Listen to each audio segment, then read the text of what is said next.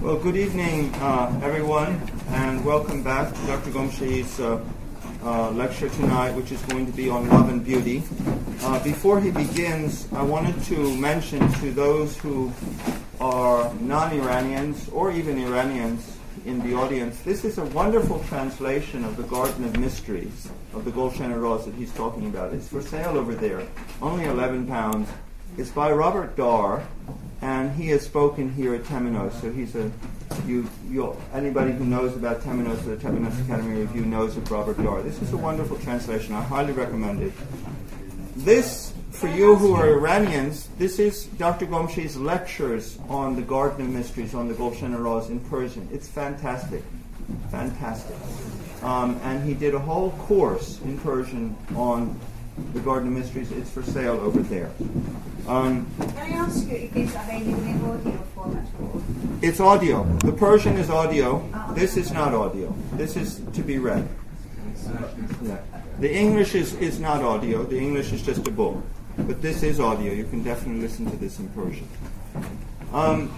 So tonight he's going to speak about love and beauty, which is one of the principal themes of the Garden of Mysteries. And there's a whole mysticism of beauty and a mysticism of love in Islam, which he's spoken about before here at Temenos. And particularly in the Garden of Mysteries, it's a central theme, especially in the last 400 verses of the poem. Anyway, I'll leave the rest to him, and please give him a warm welcome.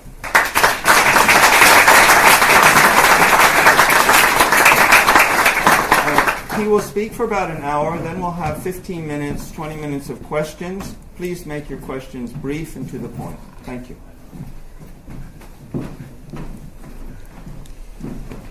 Good evening, everybody. Welcome back to the symposium of Shabestari to participate in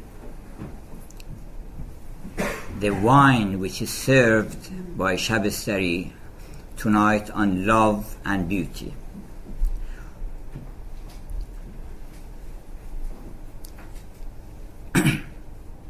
I want to tell you a story tonight, the story of how love and beauty came into being, and what is the relation between love and beauty, and what is the story of the whole creation, and what is the story of universal the story of the universal creation, and the story of man, the story of love, the story of marriage. All the stories are included in this single story. First of all, let me tell you that there are two stories about the world. One story is very cold, absurd, and without any charm or beauty. It's a very impertinent, I should say, story. They say about the world that once upon a time there was a matter. We don't know where it was, from where it came, and then somehow life was created on the earth spontaneously, and then we came into being, we human beings, and then we will die, and then everything would be scattered again. Is that a story anybody would like to hear about man and humanity? This is a very absurd story. It is no good story. What a story writer writes this? The other story is the story of Persian Sufism, I should say world literature. I don't confine it to Sufism. It is the world literature, and it is good that all confirm each other. It is very interesting that you see that the story which is given by Sheikh Mahmud is also given in some different texts by Shakespeare or by Shelley or by John Keats, and they didn't know, I doubt if they had any acquaintance with Sheikh Mahmud or with Persian literature. Of course, I know that Shelley and Keats were acquainted with Persian literature in general, but in the basic ideas they share, and this is a reconfirmation that it is true, because this story comes out of the heart of man, because everywhere in the world, from Sappho, the Greek feminine poet, Sappho, who was considered by Plato to be one of the muses. Plato says it is not true that the muses are 9, they are 10.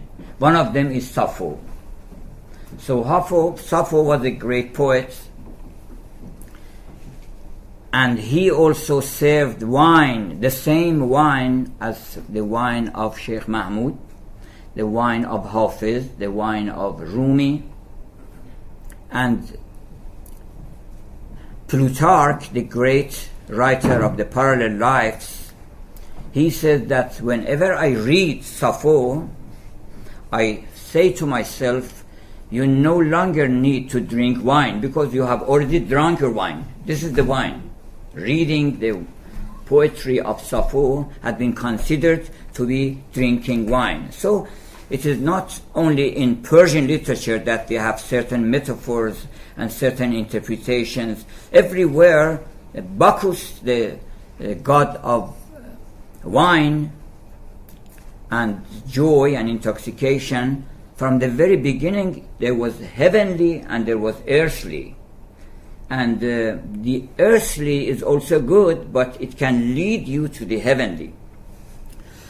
So the story of creation, according to the world literature, which is in harmony with our heart, in harmony with what we already know down deep in our heart.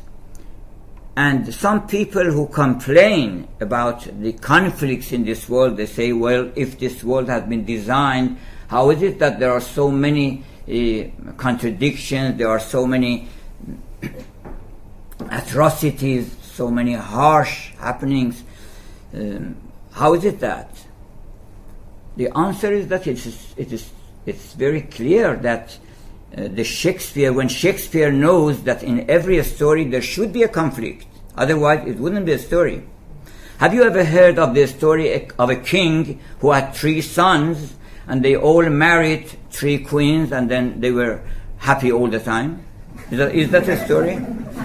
There should be some devil, there should be some conflict between something. But suddenly, then Akwan Div, in the beginning of Shahnameh, in the very first story of Shahnameh of Ferdowsi, you see that when Qumars was sitting on the throne of nature, then he says, Dushmani andar nahan, but hidden in darkness, some devil was waiting to attack them. So this is the suspense of the story. This is all the charm and the beauty of the story. So it is true that life is full of sufferings, full of deprivations, but it is full of pleasure as well, full of so many things, full of wonders. Wonderful things have happened in this world. There is love, there is friendship, there is a single good person is sufficient to prove that that goodness is better than badness. The story of Mr. Badman you have read by John Bunyan. We need not read the story, we know the story from our own heart. Now the story of beauty, Sheikh Mahmud from the very beginning, the first line is the beginning of the story.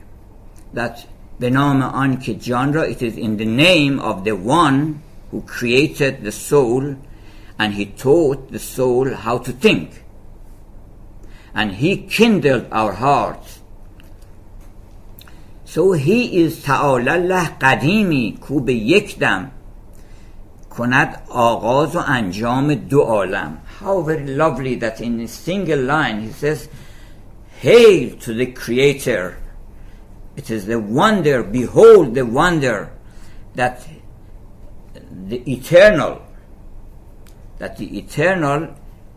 created the beginning and end in one moment, the beginning and end of the whole creation by one breath of be, the breath of be. Kun in Arabic, in the Quran it says kun, and then it is, everything is. And with this single word of kun, he created the beginning and the end of the world, and he predestined everything with one breath. So this is the story of this Creator who was conscious of his own being, just like us. God is very similar to us because he has created us after his own image. So there is a tradition by Muhammad that if you want to know God, you have to know yourself. So he is a person. He has free will, and just like you, and he knows about himself, and he is conscious without any acquiring anything. He knows. When you know that you exist, you have not gone to school to know that. This is intuitive knowledge. You have a certain knowledge of your own being. So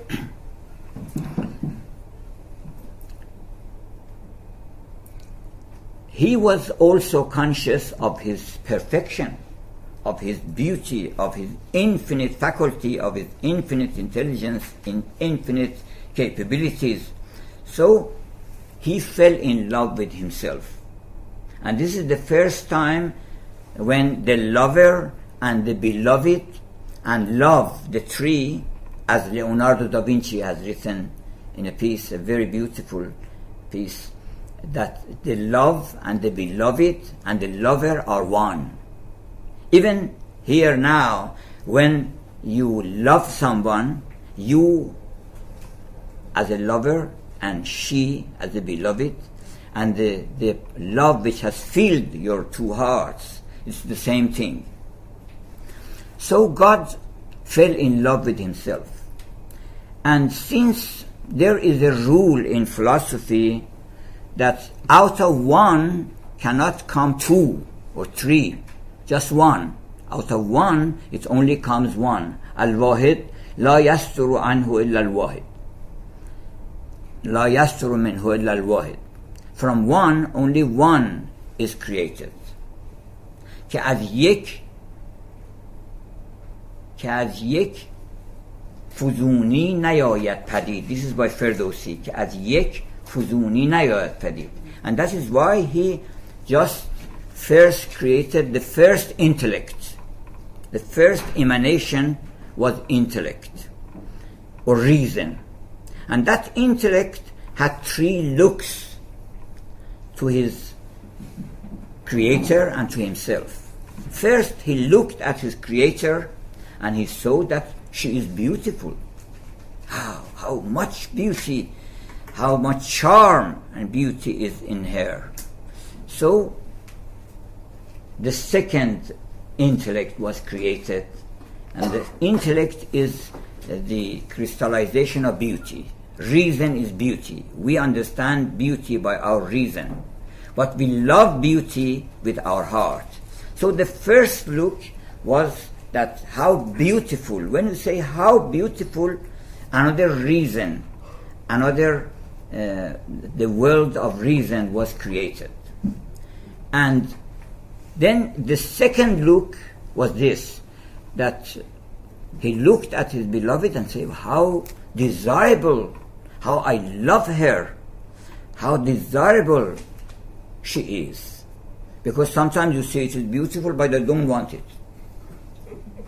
But when you say it is beautiful and it is attractive, and it excites you to search for him, for her or him. And so he looked at her as a beloved.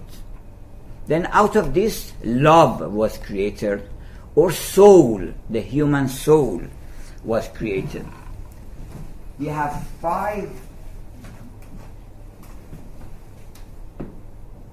the reason, the soul, and dimension. The word of dimension. These 3 words were the 3 looks. He first looked and saw it beautiful, then reason came out. And looked that is lovable and lovely, then soul. If they ask you, who are you? I am a thing who is in love. I'm a thing who desires. You are not but a desire, a long, long desire. All through your life, you have desires, you have expectations, you love this, you love that, and no time you are without a desire. So desire is an integrated part of you.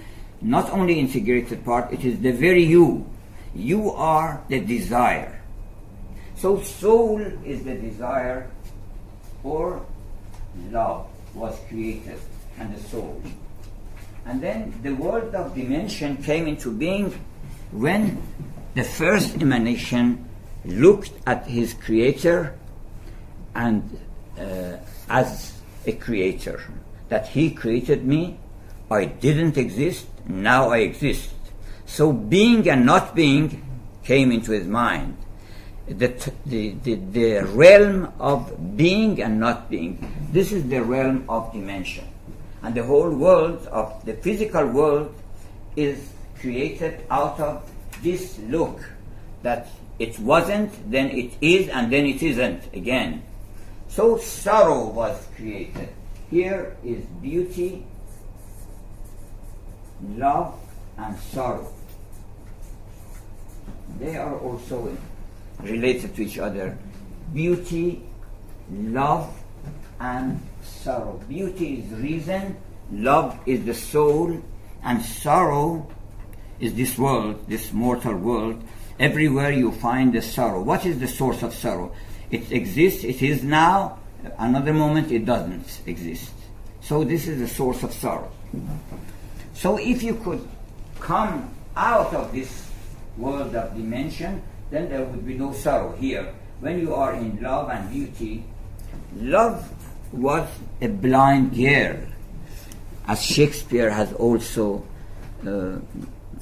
narrated the story, a blind girl. He went to a physician, it was called Beauty. Beauty is a physician. We are going to explain how we need a great, great physician who is Beauty, who would be the cure-all, the panacea, as they call him. Panacea means the healer of all ailments. So he went to Beauty, and he gave him sight. When you look at Beauty, you get a sight. Beauty is intuition, is light, and it gives you sight. Sa'di says, "Man chashm az o chegune tavanam nigah dasht." How can I close my eyes and not look at my beloved? Because the first time I got sight, it was because I looked at him.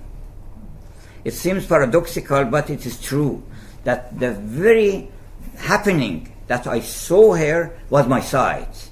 So how can I close my eyes from that beauty which gave me sight? So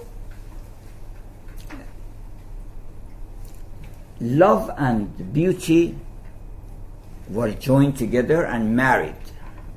Love and beauty. Beauty is the woman, and love is the man, as representative in this world. So they are in love, and when they achieve the true love, then they would be one and actually united with each other, and no duality, no I, no you, no me, no they. They are all omitted. Now, this beauty is what we have lost. Kathleen Rain complains about it. We have lost our beauty, our sight. And in this time particularly, we more than anything else, we need to go back to beauty. Look at a beautiful thing every day. Listen to a good poem every day. Look at some picture, beautiful picture every day. Look at some beautiful combination, whether, of course, the best is in a woman, in a man, is in a human being. But wherever you find this harmony, which is the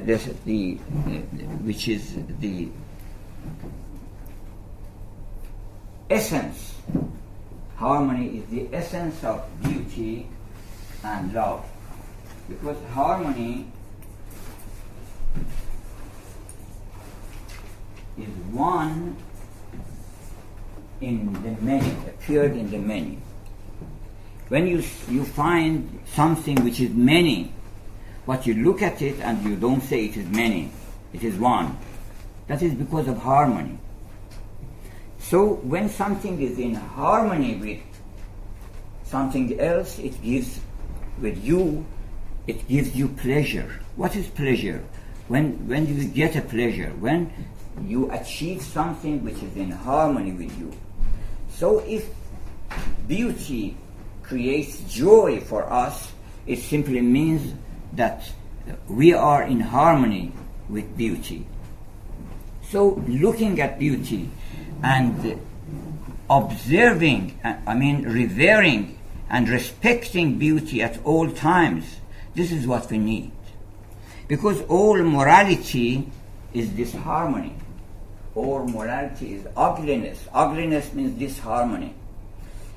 You need not be recommended by prophets or by great moralists or by religionists to abstain from a sin, because a sin is not in harmony with your being. You shouldn't do that. You know that it is not in harmony with me. You don't do it not because you are going to hell or somebody is going to punish you or it is a sin. You just do it because you abstain, because it is below your dignity. The human dignity, human nobility is not in harmony with what people are doing now. If they just look at some beautiful thing, if they think about beauty, if all around them they would put beauty, then they would be ashamed.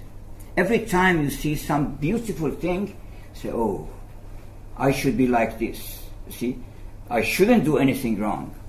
You have heard that a famous film, she was a small child when I saw her, and it was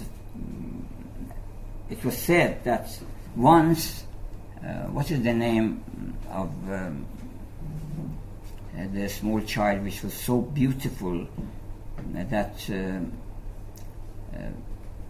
every time people saw her, they changed their mind. It is they had an interview with a robber who had arranged with his friends to go to a bank and rob it, and he didn't go. And later, when those people were arrested, this man was brought to interview, and they asked him, how was it that you didn't come on time? You had an arrangement with your friends. How is it that you didn't come? He said, I was coming, but suddenly I saw in the TV that this little girl, who was so beautiful, I will give you the name, of course. I thought that I shouldn't do anything wrong.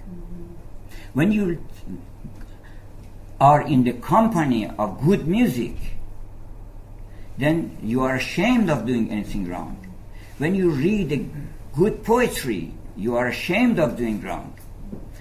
How can you dare to say a lie, to be hypocrite, to be stingy, while stinginess is not in harmony? Generosity is in harmony with human soul. Love is in harmony with human soul. When you are going to do something wrong, your face loses its beauty. When you are going to help people, your face is more beautiful than the time you say, I won't do this. You see, your gestures would be ugly if beautiful thoughts come into your mind. You have seen the film Beautiful Mind.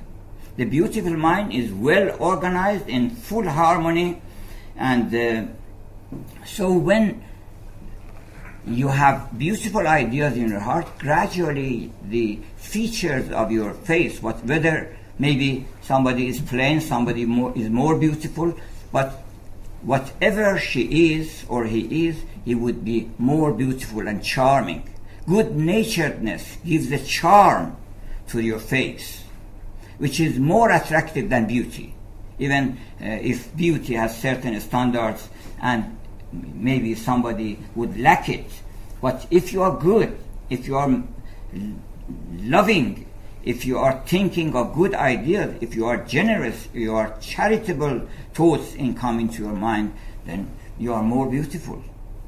In the course of time, beauty is behind goodness. Goodness is more important than beauty, because beauty loses its attraction after a time, but goodness is forever. So it is recommended by all, I think, great philosophers and psychologists and moralists and religionists that the cure of humanity and the healing of all diseases, all ailments, is going back to beauty. Let's just have a movement for beauty and walk in the street and say, we are supporting beauty, we are the followers of beauty, come to the circle of beauty, and we don't want to do anything which is not in harmony with beauty, not in harmony with human nature. A good person, I think it is Sir Walter Scott who says that a good person is the masterwork of God. When you see a good man who has good intentions, who is a truth teller, whose heart is filled with sympathy and goodness, then it is excellent. It is the greatest miracle. Some people say, what is the miracle of Rumi? What was the miracle of Muhammad? The miracle of Muhammad was his good temper, that he had never thought of being, of respecting himself more than other people. So this wine, we are going now to speak about the wine of Sheikh Mahmoud and the story how this beauty happened to come to Sheikh Mahmoud. Beauty, it is the symbol or representative, or you could say the metaphor, is that she is, in Persian literature they say, a Christian girl or Christian boy. No difference. A symbol of beauty. The Christian boy is a symbol of beauty.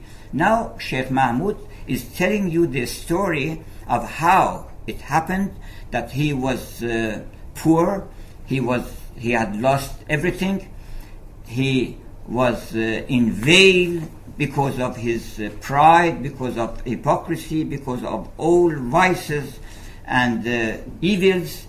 He, of course, when they say he, it means anybody. Then one morning, or one early in the morning, he came to me. As he came to Hafiz, زلف آشفته و خوی کرده و خندان لب و مست. He was, when disheveled hair, her curls, and her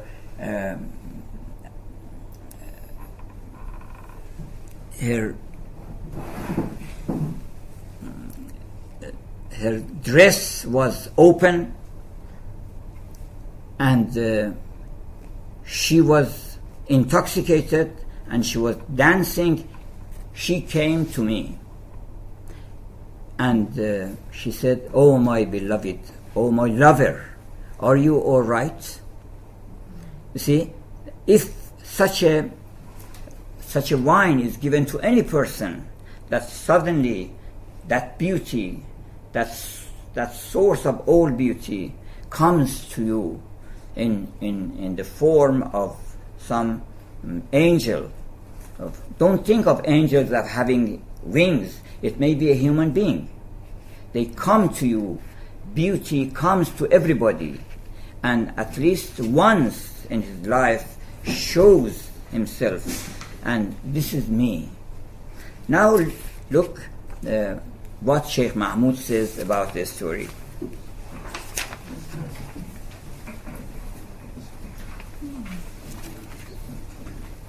If everybody has we are reading. First, I will read a part about wine, which is page 8.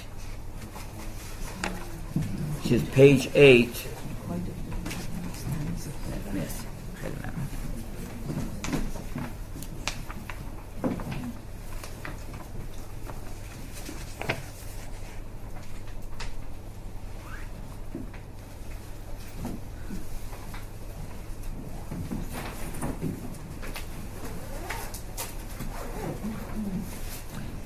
Sheikh Mahmoud here speaks of the wine whose, he says, drink the wine whose cup is the face of the beloved. When you look at someone, you are drinking wine. سقتني همي الحب راحة مقلتي وكأسي محيا. My cup was a face, a beautiful face. من أن الحسن جلتي, was above beauty, even some station above beauty. So بخور می وارهان خود را ز سردی. Drink wine and don't be cold. It is better to drink wine, even this wine of grapes. It's better than being cold and being unassociative and being having no emotions towards others, no sympathy. It is better to be intoxicated than being cold. So this wine was written in the cup of the whole world, and every atom of the world is intoxicated. And he says that the earth is intoxicated, the heaven is intoxicated, the angels are intoxicated, the stars are intoxicated, because that's why they are all going round. Sheikh Mahmoud sees a group of intoxicated people all through the world. The sun is intoxicated, is turning round, and the moon is intoxicated every time, going up and down, becoming waxing and waning, and the spheres just they are sargardan, means they are upset and they don't know what to do. They are just turning round and round and round. So he sees the whole world in a state of intoxication. And he says that some people, he goes to the grades of people. Some people just get a draught of it, some one cup of it. Some even don't get a cup of it. Some, from here I'm reading.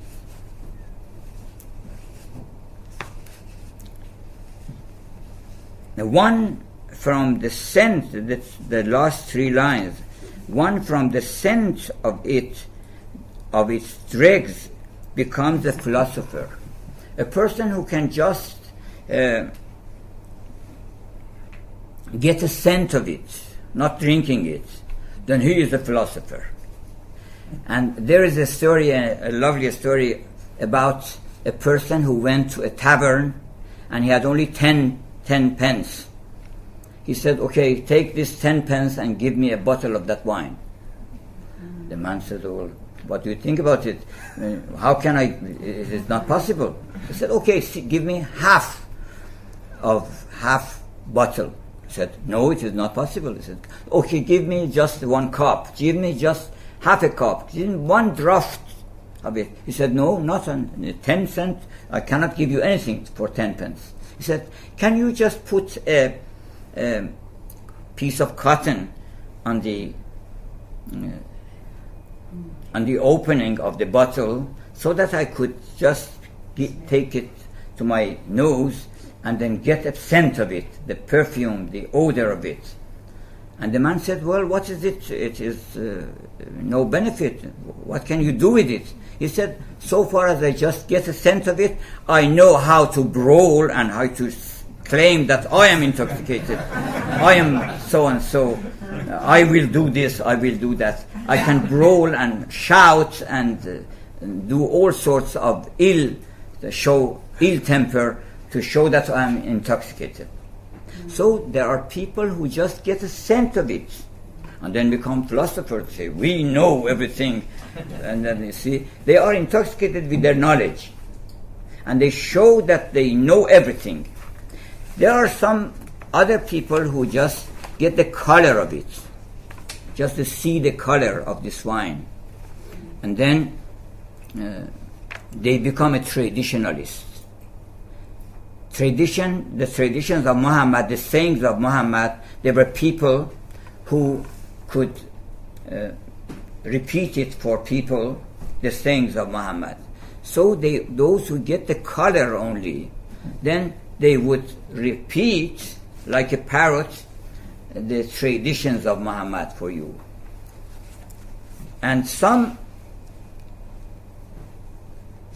from seeing the color of the pure wine, a traditionist. One from half a draught becomes righteous. A person who can have half a draught, just 1 gulp, 1 sip, then he would be a righteous man. The one who gets more, one from quaffing a cupful becomes a lover. When you get a full cup of it, then you are a lover. Then yet another there is another person who is the most wonderful, that he has swallowed, has devoured the whole cup and the whole vat and the whole tavern and the cupbearer and himself all together with 1 swallow. And then he is still, his mouth is open, I want more and more. And he says, hail to such a person who is never quenched. We need unquenchable thirst.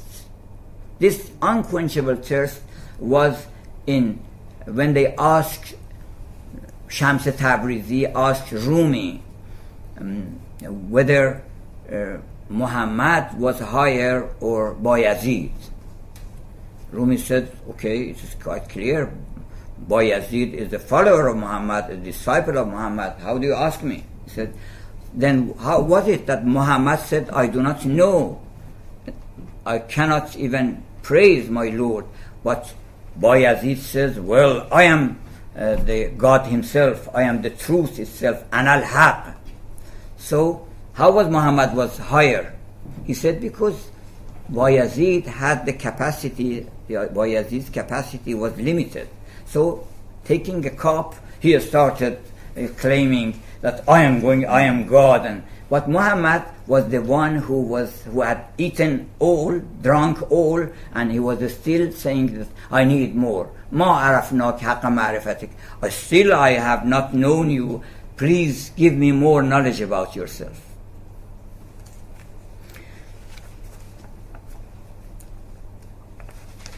So we can go to the last section, page 12. I read the story now from here that Sheikh Mahmoud is explaining how this Bute Tarsa Bache means the idol of the Christian boy. In Hafiz, you read Christian boy. I was in in Paris once. They were discussing whether they should translate it feminine or la petite fille or la petite garçon. اگر آن ترک شیرازی به دست دارد دل ما را. They were wondering how to translate it, whether it was a little girl or it was a little boy. I think that they have not even got the basic ideas of Persian literature, that Persian literature is not a shop, a supermarket that whatever is written on it, this is rice, this is, and when you want to get oil, this is oil. When they say oil, it means 100 other things. Not a single word in Hafiz means what people think. So,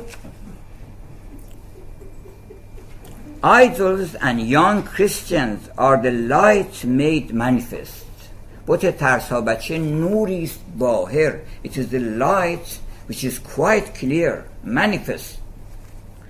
که از روی بتان دارد مظاهر. اون بت بچه, everywhere you see a beauty, then that is بت ترسا بچه. Wherever your heart is won, when somebody wins your heart, there is only one winner of the heart, and that is بت ترسا بچه, the symbol of God. So Rumi and Sheikh Mahmoud, they all have said that when you fall in love with someone, that beloved may be beautiful, but Dilbari means winning the heart is the work of the one who is behind her. Because after a time you change, you see that it changes and no longer wins your heart. So winning the heart is the job of the Creator, and He has won the heart of all creation. It leads captive all hearts. It is now the minstrel, now the cupbearer.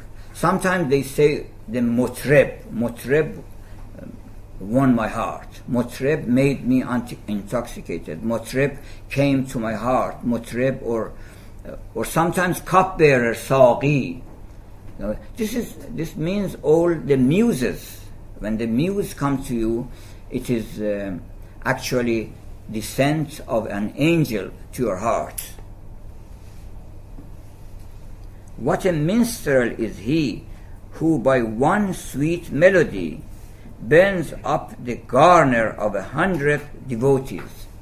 You see, there are people who are proud of their knowledge, who are just deceiving people to rob them, who are doing all sorts of things, and they think that they are religious people, but they are not. That Bute Tarsa Bache means the Christian, when she comes, then she shows him where you are. She shows him, he changes 100 ascetic. Ascetic means not a true ascetic, but a person who is hypocrite and he is abstaining from certain things, that I am a righteous man and I don't do this, I don't drink wine, I don't so and so. So if the Bute Tarsa Bache is beauty comes to his heart, or the minstrel sings, There have been many minstrels who sang a song and everybody was shedding tears because it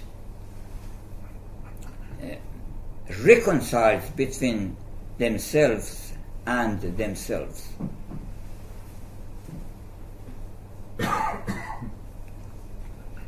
What a cupbearer is he who by a single cup makes drunken 200 men of 70. It all means that beauty, whether it is in form of music, whether it is in the form of other harmonies, painting, or even a Grecian urn. There is a poem by John Keats, Ode to a Grecian Urn, just a beautiful piece of art, a beautiful piece of art. It is said that in Cairo, in Egypt, Ibn al-Farid al-Misri, he happened to pass by a shop and he saw a very beautiful vessel which was used for fire or for other uses, or for just beauty.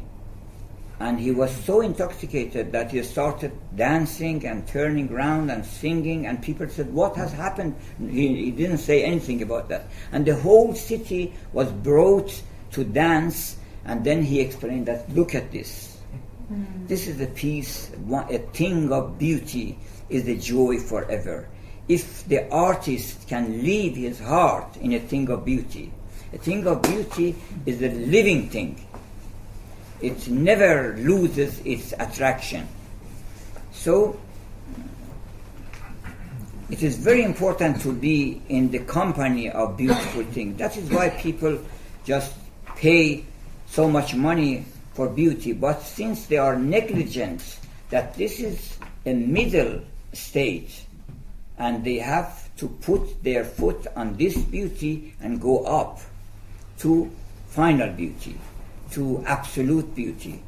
Oscar Wilde says people are three categories. One category see ugly things in beautiful things. They are corrupted. The second group see beautiful things in beautiful things, beautiful ideas in beautiful things. They are pardoned and they can get somewhere. But the elite, the perfect ones, are those who see beauty in beautiful. So when you look at a beautiful thing and you see the beauty, not the beautiful thing, so that is why you don't want to possess it. Some people, when they look at some beautiful thing, whether a man or a woman or a thing or a carpet, they just want to possess it. While a person of art, a man of art, would not think about possessing things, but thinks about the beauty. He sees beauty and goes away. He gets the message of beauty. The message of beauty that I am here. Don't lose hope. I am joy. I am witnessing that the whole world is okay. So don't worry about anything. A piece of good music says the same thing. There is a message in beauty. The message in beauty is that don't worry about anything, because you can at any moment take refuge to a realm which is beyond time, because beautiful thing is in the time, but beauty is outside the time. It is immortal.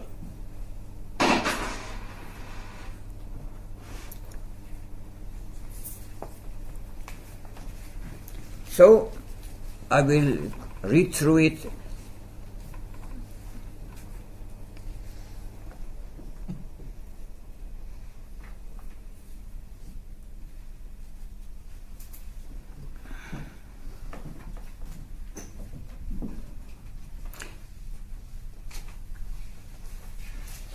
And one other thing that Sheikh Mahmoud emphasizes, that beauty is not alone. It is always with a charm or malahat. We say saltiness, pepper and salt. You see, it means that besides beauty, she has a certain attraction and charm, and that attraction is the sublime in art. Sometimes you see a piece of art and your soul is not elevated to heaven. But when it is elevated, it has the divine charm. Charm is something higher than beauty. Even beauty can sometimes be described that this is because it is curved, the curve is correct, the proportions are correct. You can explain beauty, but you cannot explain how it is charming. She is a charming boy, a charming child. Charmingness is a divine thing, and it is beyond all time and place. So this beautiful Christian came to Sheikh Mahmoud, and Sheikh Mahmoud says, by pride and vanity and self-conceit and illusion, that fair idol entered my door at early morning. They say idol, also idol worshipper, means a person who is the worshipper of beauty in Persian literature. Man bot parastam, bot parast means the person who worships beauty in the temple of the world. And awakened me from the sleep of negligence. This is what beauty does. All of a sudden, Shelley also says that suddenly she appeared to me. I was searching for it. You have to look for beauty. I was searching for it, but she came to me. And when she came to me, I decided that I vowed and I decided firmly that I would do my duty, I would be sympathetic, I would follow all the virtues of the world. I would not lose any one of them. Edgar Allan Poe, it is said that once, maybe in Shiraz, in Iran, or maybe some other place, she saw a lady in white dress with two eyes, wonderful eyes, black eyes. And then he was looking at the lady when suddenly the lady disappeared. Everything disappeared, and the garden he had seen was disappeared, but the two eyes remained. Two eyes remained. And he says that all through my life, later on, I looked at those two eyes, and it was the light of my way. I wouldn't go this way, I would go this way. The beauty is to be always, as your imam is in front of you, and look at it, and say to yourself, be as good as this idol. I have some, myself, I have a collection of Barbie. And they say, well, how is it that you have Barbie? You keep so many Barbies. Because they are beautiful. And beauty added by innocence. You see, they make the face in such a way that you don't want to change it, so it's beautiful. And you look at the face and say, she cannot do anything wrong. She cannot say a lie. These lips have not said a lie. These lips have not belittled any person, because lips are very expressive. All painters know that it is very difficult to write a correct, good, and chaste lips. It is said that in the exhibitions of artists, there is always heard that there is something wrong with the mouth. There is something wrong with the mouth. Mouth is very expressive. It is very difficult to draw an innocent lip like Leonardo da Vinci. That is why that perfect piece of beauty, the jocund, the smile, the joke and the smile. It is because it is innocent. And you see that this lady had not done anything wrong and cannot do anything wrong. It has the message of perfection. So he came to Shelley as well, to many reports have been given in literature for this auspicious happening. Blessed are those who see beauty even once in their life, because that one single look will lead you all through your life. And that is the cup of that wine. And that is a state of mind which is a state of mind which is extended and covers all. You heard that the one who drinks everything, this is the one who comes to an extended consciousness. He comes to incandescence and shining. You see, this is love. It is giving all the time. It is giving like a sun. Everything goes out.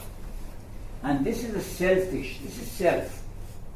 It's a beggar and is calling it, give it to me. He wants all things to be towards him.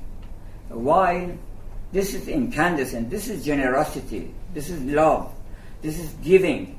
You always want to give something because you are fortunate, you are wealthy. When you are wealthy, you can expend. And when you are not, people who have millions and billions of dollars and they cannot expend, it means they are beggars. They are beggars, they are poor, in fact. Our real wealth is our love for beauty, truth, and the good. By his face, the secret chamber of my soul was illumined. Thereby I saw what I myself really am. When you see beauty, you find yourself. Oh, maybe this is me. I should be like this, because how is it that I have turned my face so ugly? But why I am this? It reminds you of your own virtues. You have the picture of the beauty in your heart, and when you see it, you know it. You recognize it. This is me. It is the picture of Dorian Gray. Dorian was doing improper deeds and trampling everything good under his feet of selfishness, but his face didn't show, but the picture would change into ugliness and disharmony in the course of time. So if you have made your face ugly, just look at some beautiful thing. At some level, you can repent. At some levels, you don't like anything to look at a beautiful thing. You can't even listen to good music. Bad people are deprived of listening to music because the music every moment tells them how ugly you are, how bad you are, and that's why they don't enjoy it. Good Sadi says a bad person should not look at beautiful things, a very bad person, because he will not get any message from it. When I cast a look at his fair face, I heaved a sigh. I was like this, and I have ruined myself. I have ruined my beauty, while I could be like that from my soul, because soul is beautiful.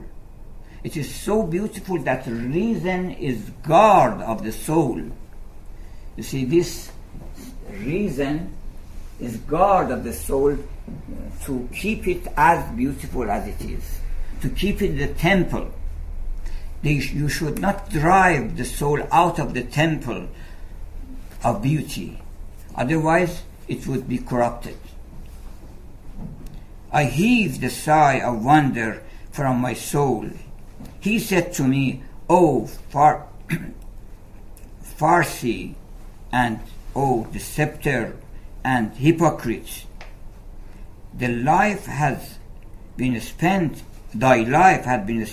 in seeking names and fames." You are always going after fame and name. You are not going after beauty. You are going after wealth. You see, many people ride the bus of beauty, the bus of good, the bus of truth, and it goes to the happy land, the merry land. But on the way, they just get off in Fameshire and in Wellshire. They get off the bus. They are in the bus. This bus is going to take you to Joyland, to Maryland. But on the way, somebody says, "Okay, get off here. This is Fameabad. This is Fameshire. This is Wellshire. This is Ambitionshire. And so they get off and they don't go. Few people go to that Joyland. Beauty, truth, and good are three buses. They take you to the land of happiness. Otherwise, there is no happiness beside this. People, this is an illusion. This is a wrong idea that we can enjoy the life by doing some unenjoyable things, by doing some harsh things, by showing mercilessness, by deceiving people. You can never have good things. So don't get off at any stage. Thy life has been spent in seeking name and fame. Behold, this knowledge, devotion, self-seeking, and illusion. From what have they kept thee back, O laggard? So this is a reproach of beauty. When beauty comes, reproaches you, blames you, that what have you been doing all this time? Just wake up. The last in کام خود آخر عمر از می و معشوق بگیر. This is what Hafiz says. Yani, toward the end, even it's the last part of your life, just achieve going to the beloved and to that drunkenness, to that wine. And then finally he says that he filled my cup, beauty, filled my cup, and said, "You can drink this wine which has no color, no taste." And from that draught fire was kindled within me.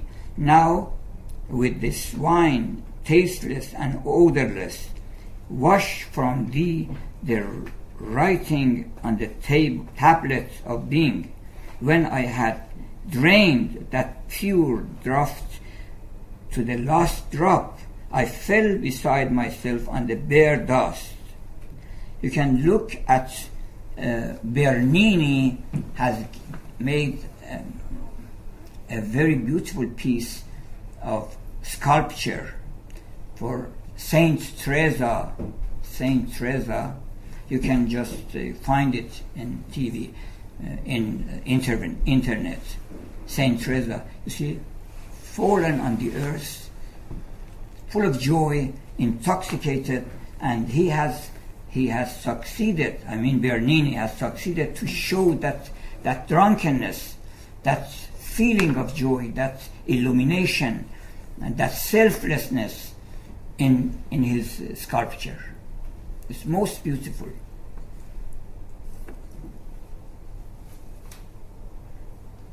So he says that sometimes like this, like his eyes, I am joyful, and sometimes like his curls, I am fluttering, and sometimes by force of nature I am lying on ashes, and sometimes at a look from him I am in the rose garden. The moment he looks at me, or the moment I remember him, then I am in the garden. Then this is the garden of mysteries, Gulshan Raz, because when you are drunk and you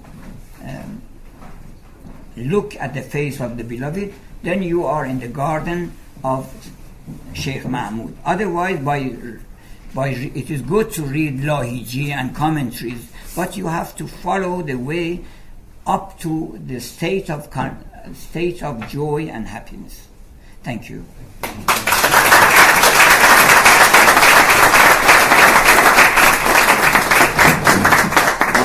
I'd like to thank Dr. Gomshe for this beautiful exposition of the Garden of Mystery. You know, it's the highest level of Persian literature to be able to expound this sort of symbolic literature, symbolic poetry in particular, and he's inimitable in his exposition. So we're very grateful to him. Now, any questions you have, you're welcome to ask. Don't ask about life on Mars. Don't ask about the Loch Ness Monster. Don't ask about the abominable snowman. But you can ask him about love and beauty, which, of course, is God.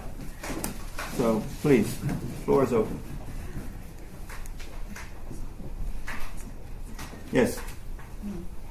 Yeah, if we accept that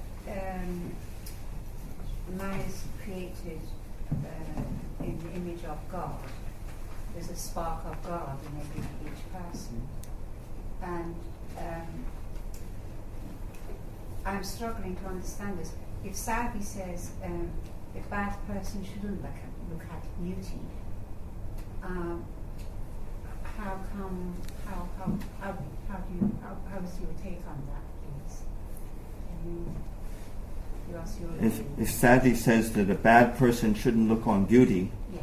What does that mean? We are all created in a divine image. What does that mean? Can you expound that a bit better? Well, yes. Actually, Saadi says,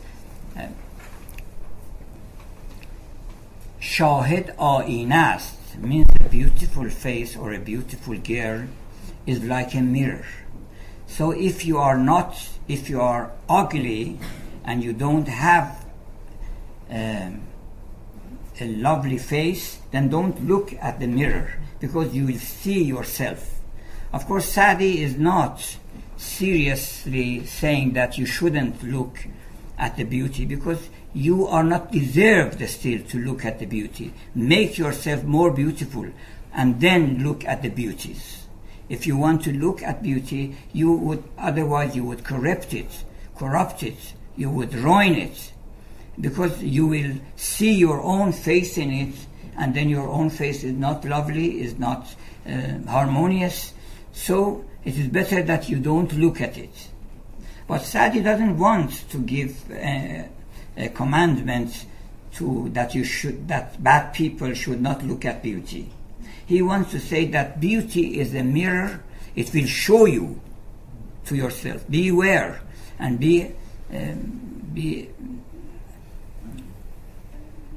you should be aware of this, and you should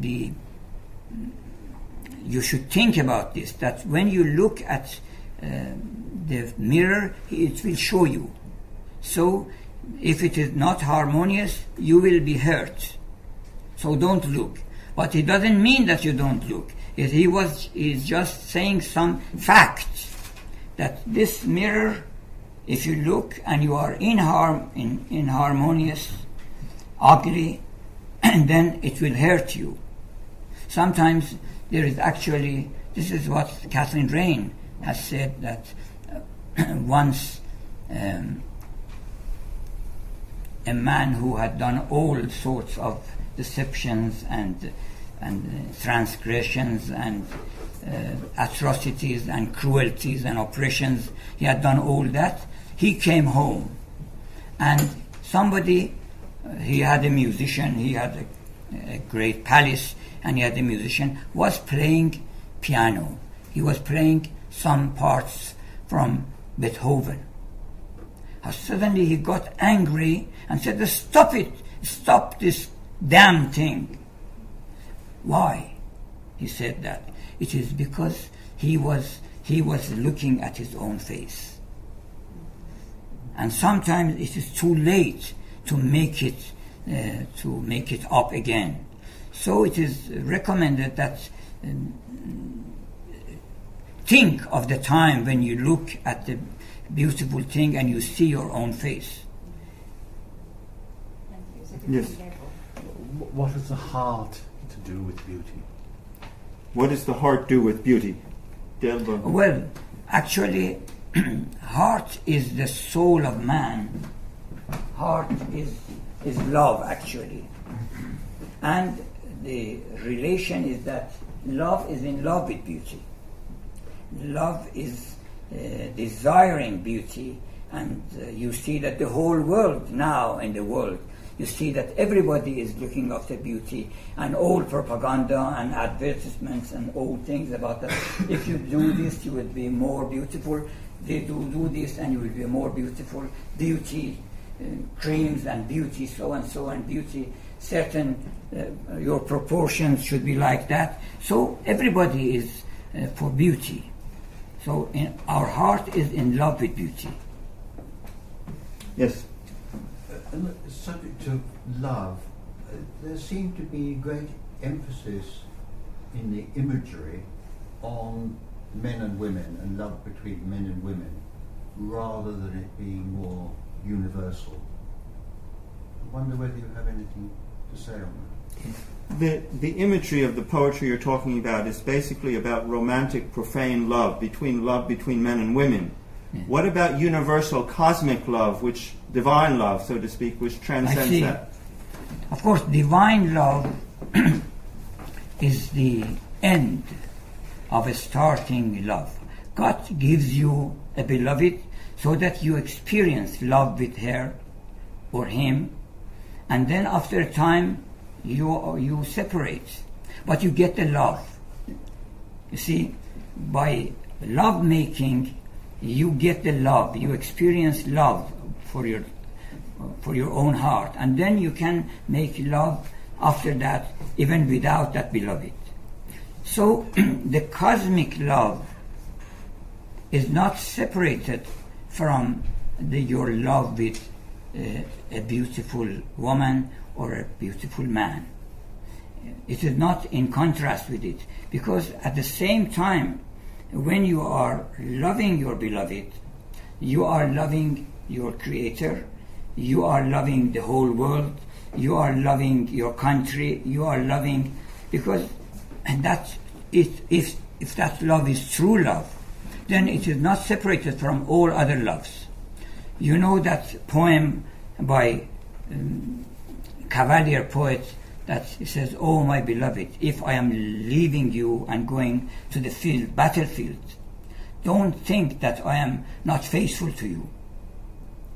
If I don't go there and I defend my country, I would not be deserved to come to you."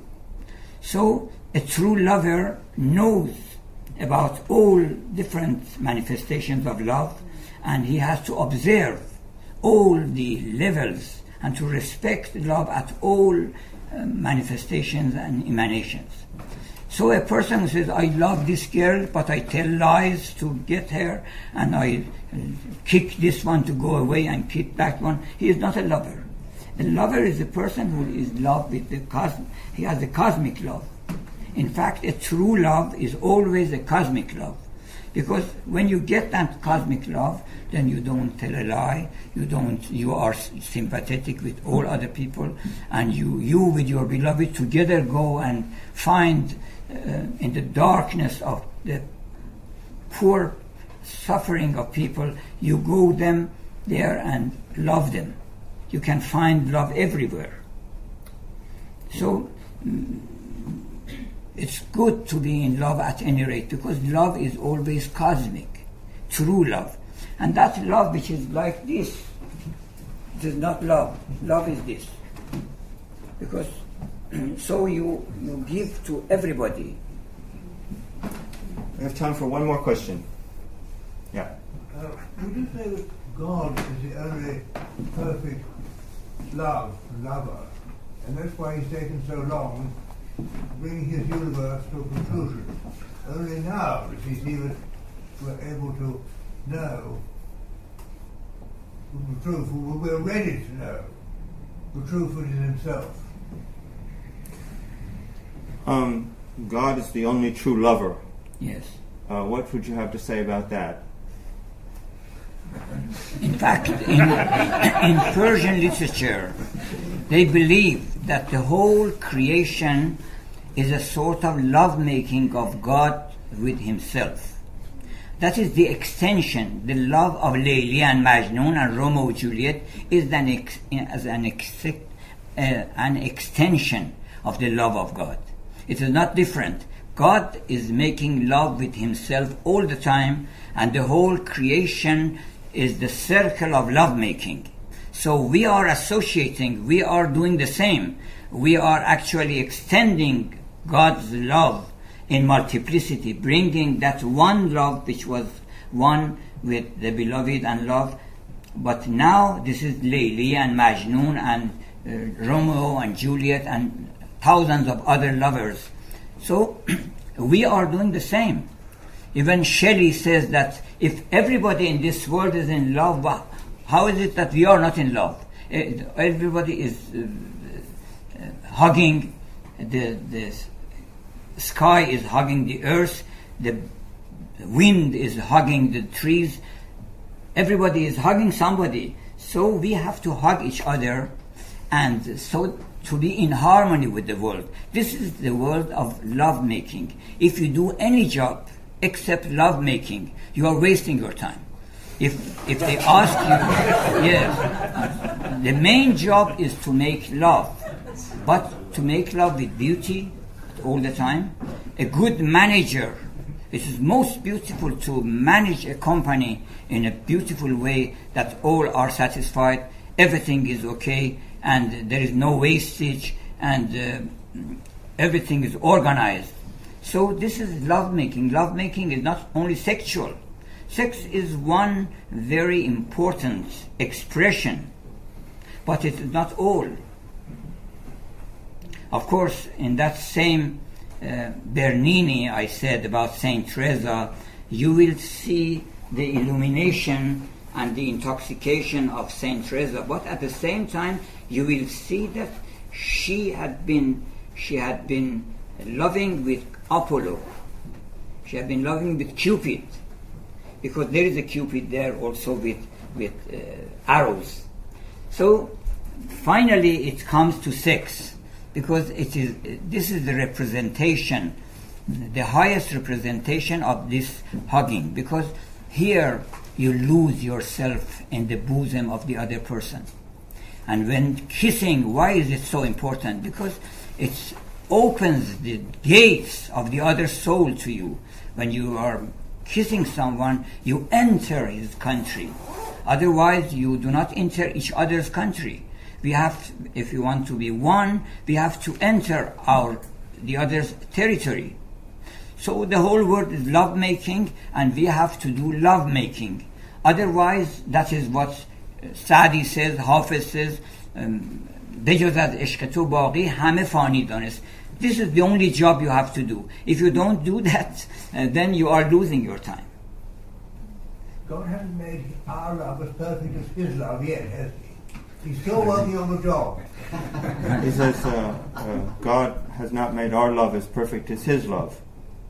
He's still working. God has not made our love as perfect as his love.